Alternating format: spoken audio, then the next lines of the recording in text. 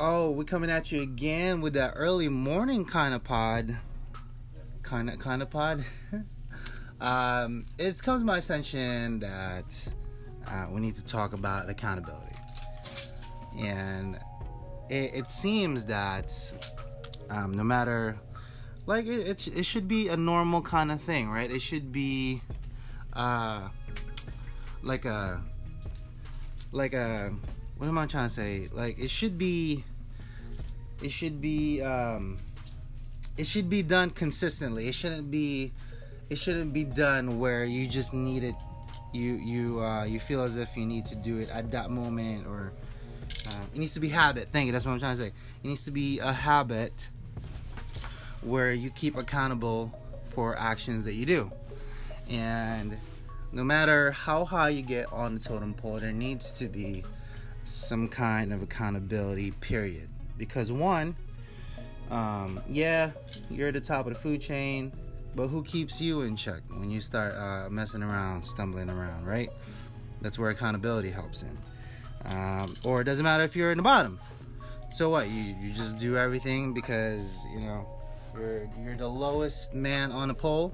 You need to be held accountable. So, for the purpose of this little podcast, let's talk about accountability. So, it's come to my attention that people tend to take advantage, and I say that in a loose term because they don't even notice it. At some point, it becomes to their nature another form of habit where, during slow times of service between, 3 or 4 or wherever you're at, that it seems okay to just not pay attention, to just, stay in the office, what have you. It shouldn't be that. It should be priority guest number 1, priority internal guest, what we call here in our restaurant.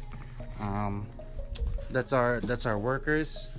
But for the most part, during those slow hours, at least for my kitchen, there isn't anyone on. It's literally whoever is in the morning. So if I will cut everybody by 3 o'clock. I will work the entire line till about 4:30, 5 o'clock, till the next batch of cooks comes in.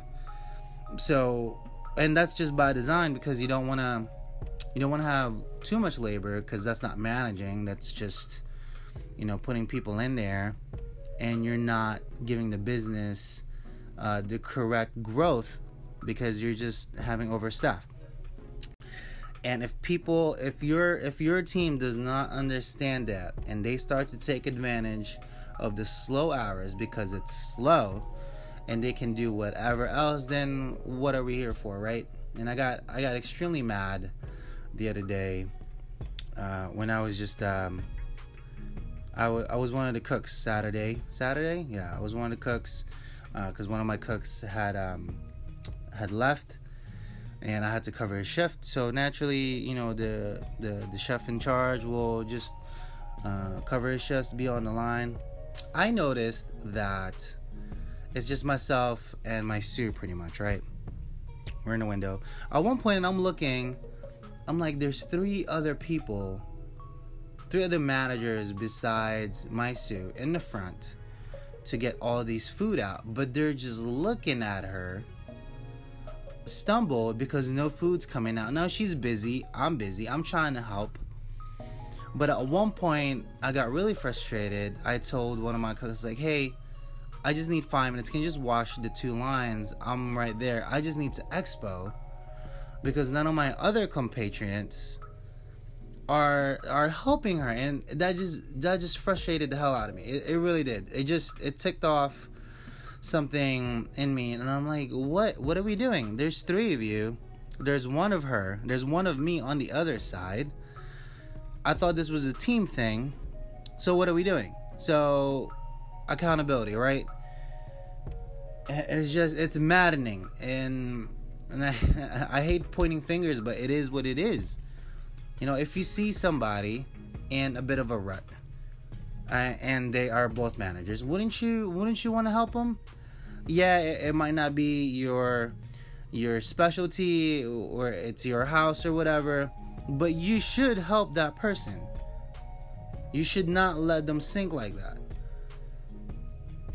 I don't know. It made me mad.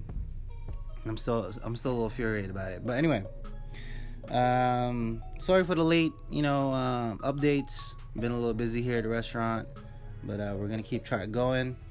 And stay tuned, because it's gonna be those busy it is the busy months, we call it. Black Friday is coming up. Christmas is just around the corner. I know people don't talk about it like that, but we do, because it's our biggest sales of the year.